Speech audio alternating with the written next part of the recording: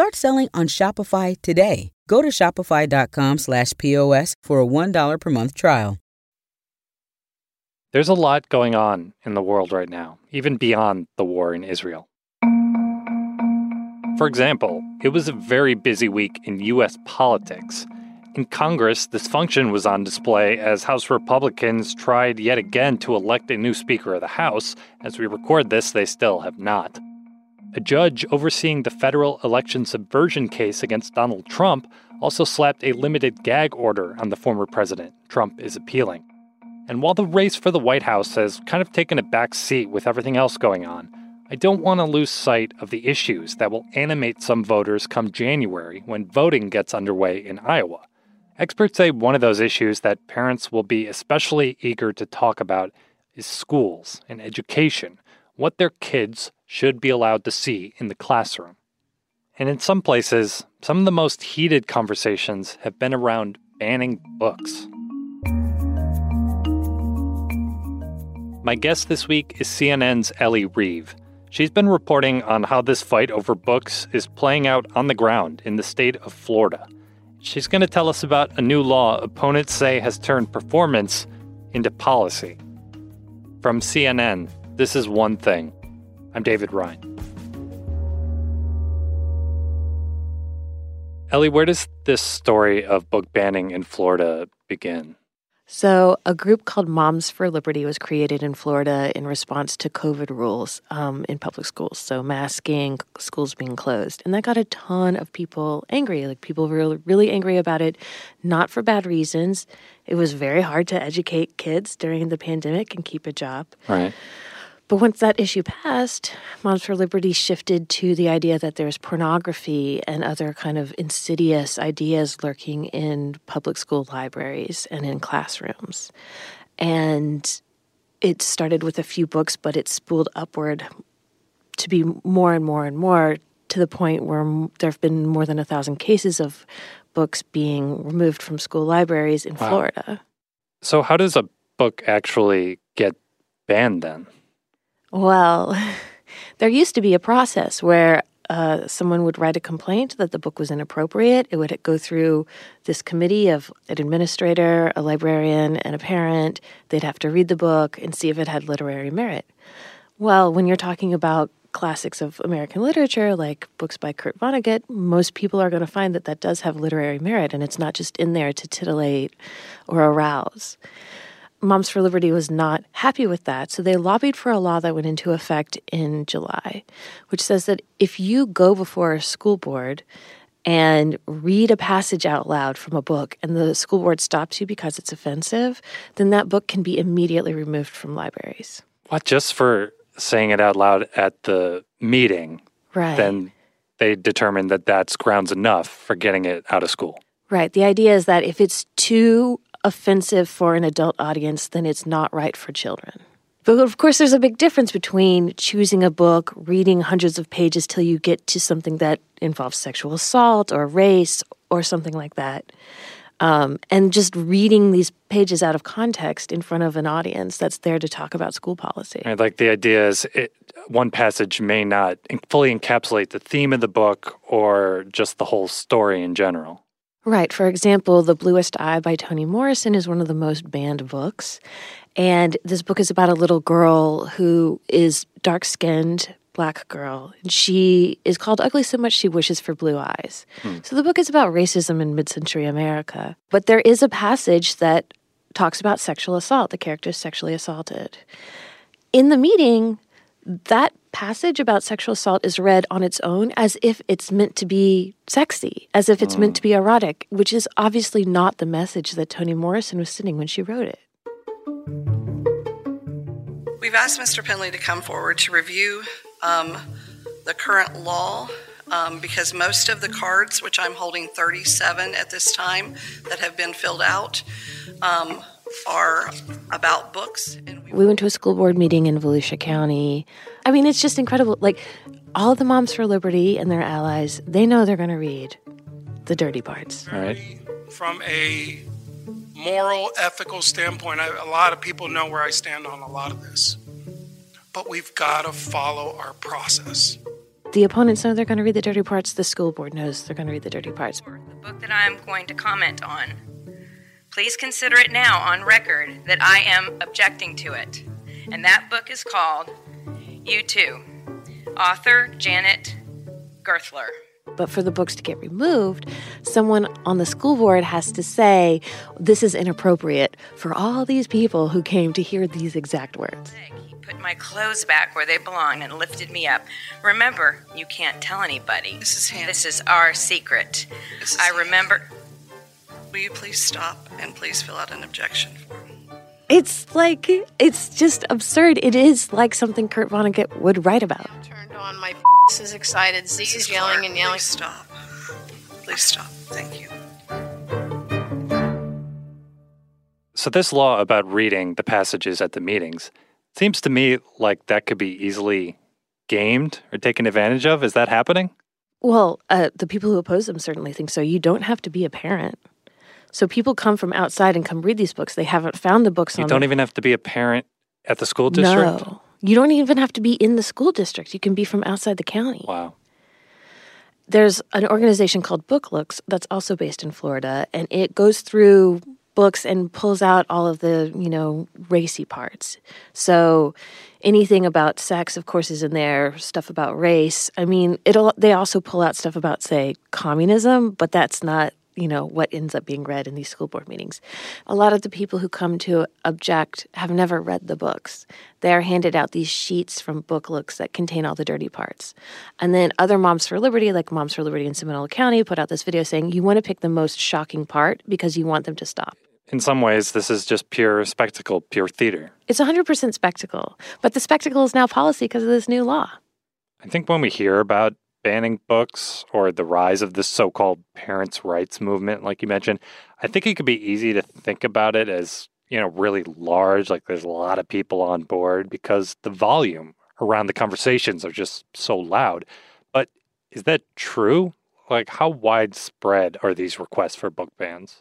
So in many places, a small number of people are responsible for the vast majority of requests for books to be removed. Like there's one person in Florida who's responsible for hundreds of them. I've now been covering Moms for Liberty for 6 months. When I first went out in Colorado and watched a school board meeting, there were a few people who stood up who disagreed with Moms for Liberty and said this isn't right, but it was a very small number. When I went in Florida, I went to 2 different school board meetings in different counties, and there was a huge turnout against them.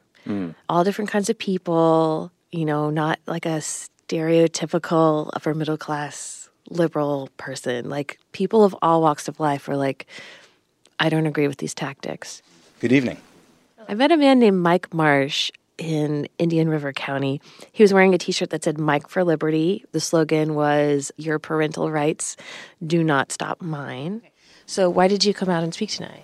Because I'm a proud parent of 2 beautiful interracial queens, and I'm sick of this nonsense. Part of the reason he was motivated to speak out is because his daughters are interracial, and there is a big push against what Moms for Liberty calls critical race theory being taken from school books.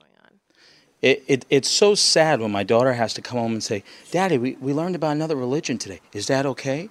Daddy, we learned about this in history. And I have to tell my daughters, it's okay, your teachers aren't getting in trouble.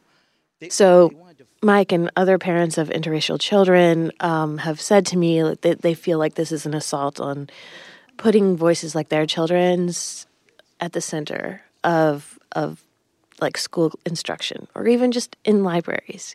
My daughters come home and are in fear when they learn new history. It's like they have to ask me, Daddy, is this okay?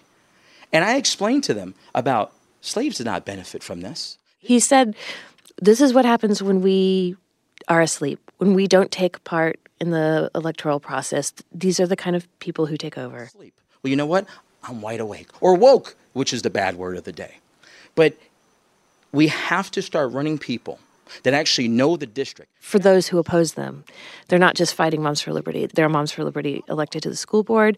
They're allies in the Florida legislature. And, of course, Ron DeSantis has spoken at their conferences. Right. These school board elections even have become politically charged to a way we haven't seen before. Yeah. And no American should have to compete in the woke Olympics just to get a job or just to get into school.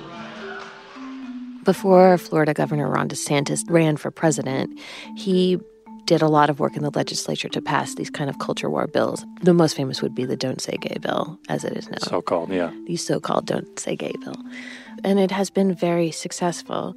So one former librarian told me that in Florida, there's no battle we can win. Wow. Because the laws are vague, but also very draconian. That's how she put it. And, again, it's not that they're fighting activist groups. It's the activist groups plus their allies in the legislature, plus their allies on the school board.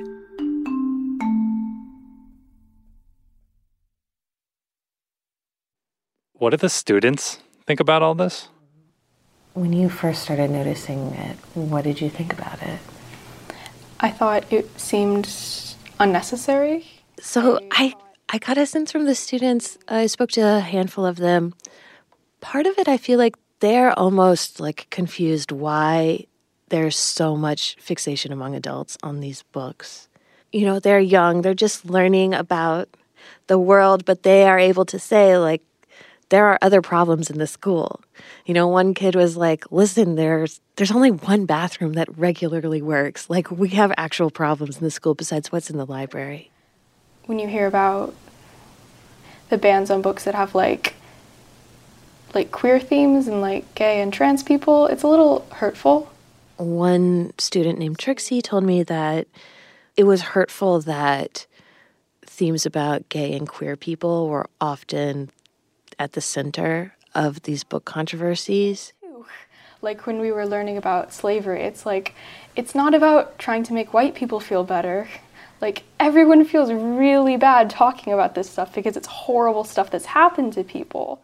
Trixie also said that, of course, sometimes she's read a book and felt bad about being a white person, but the brown and black people in her class also felt bad because they were reading about something horrible like slavery or Jim Crow. Mm. And essentially what she was saying is we are old enough to understand that. They can understand these themes, and if there was something that was really objectionable to them, in their minds, they would speak up and say something. Right. They would talk to their parents about it. Do you think you are old enough to be able to read about that stuff and come to your own conclusions about whether it's right or not? I would say yes, that I could read it and decide whether or not I think I should be reading that. Another student, Riley Kellogg, was saying, just because it's in a book doesn't mean I automatically believe it. Mm. I actually have a sticker on my phone right now that says something along the lines of, if you ban a book, I add it to my summer reads list. Have you read any of these books that are so controversial? No. I've seen one book come up a lot. It's called Genderqueer. One of the most controversial books is a book called Genderqueer, and it's a graphic novel. It does contain sexual images. Not every librarian who opposes book bans says that this book should be in public schools. However, I've looked up images of the pages online just to get an idea without actually going to the library or paying for it. Trixie, one of the students we interviewed, was like, yeah, I heard all these adults talking about this, so I just searched it on Google Images and looked at it, and it looked pretty interesting. Did her own research. She did her own research. It makes you more interested rather than less, I would say, because I would never have heard of any of the books. The internet makes it impossible to hide these ideas from kids, and it certainly makes it impossible to hide real porn from children. And what about the teachers who have to deal with this? Because they have to figure out what they can actually show in class, right? So a lot of teachers have or had libraries in their classrooms and have removed a lot of books for them or removed them entirely because they are afraid something will be pulled out and they will be accused of promoting, pornography or something else that's offensive to the majority. So this climate is making it hard for them to even just figure out what to teach, what to talk about. Yes, and a lot of librarians are nervous and many have quit. Ellie, thank you. Thanks so much.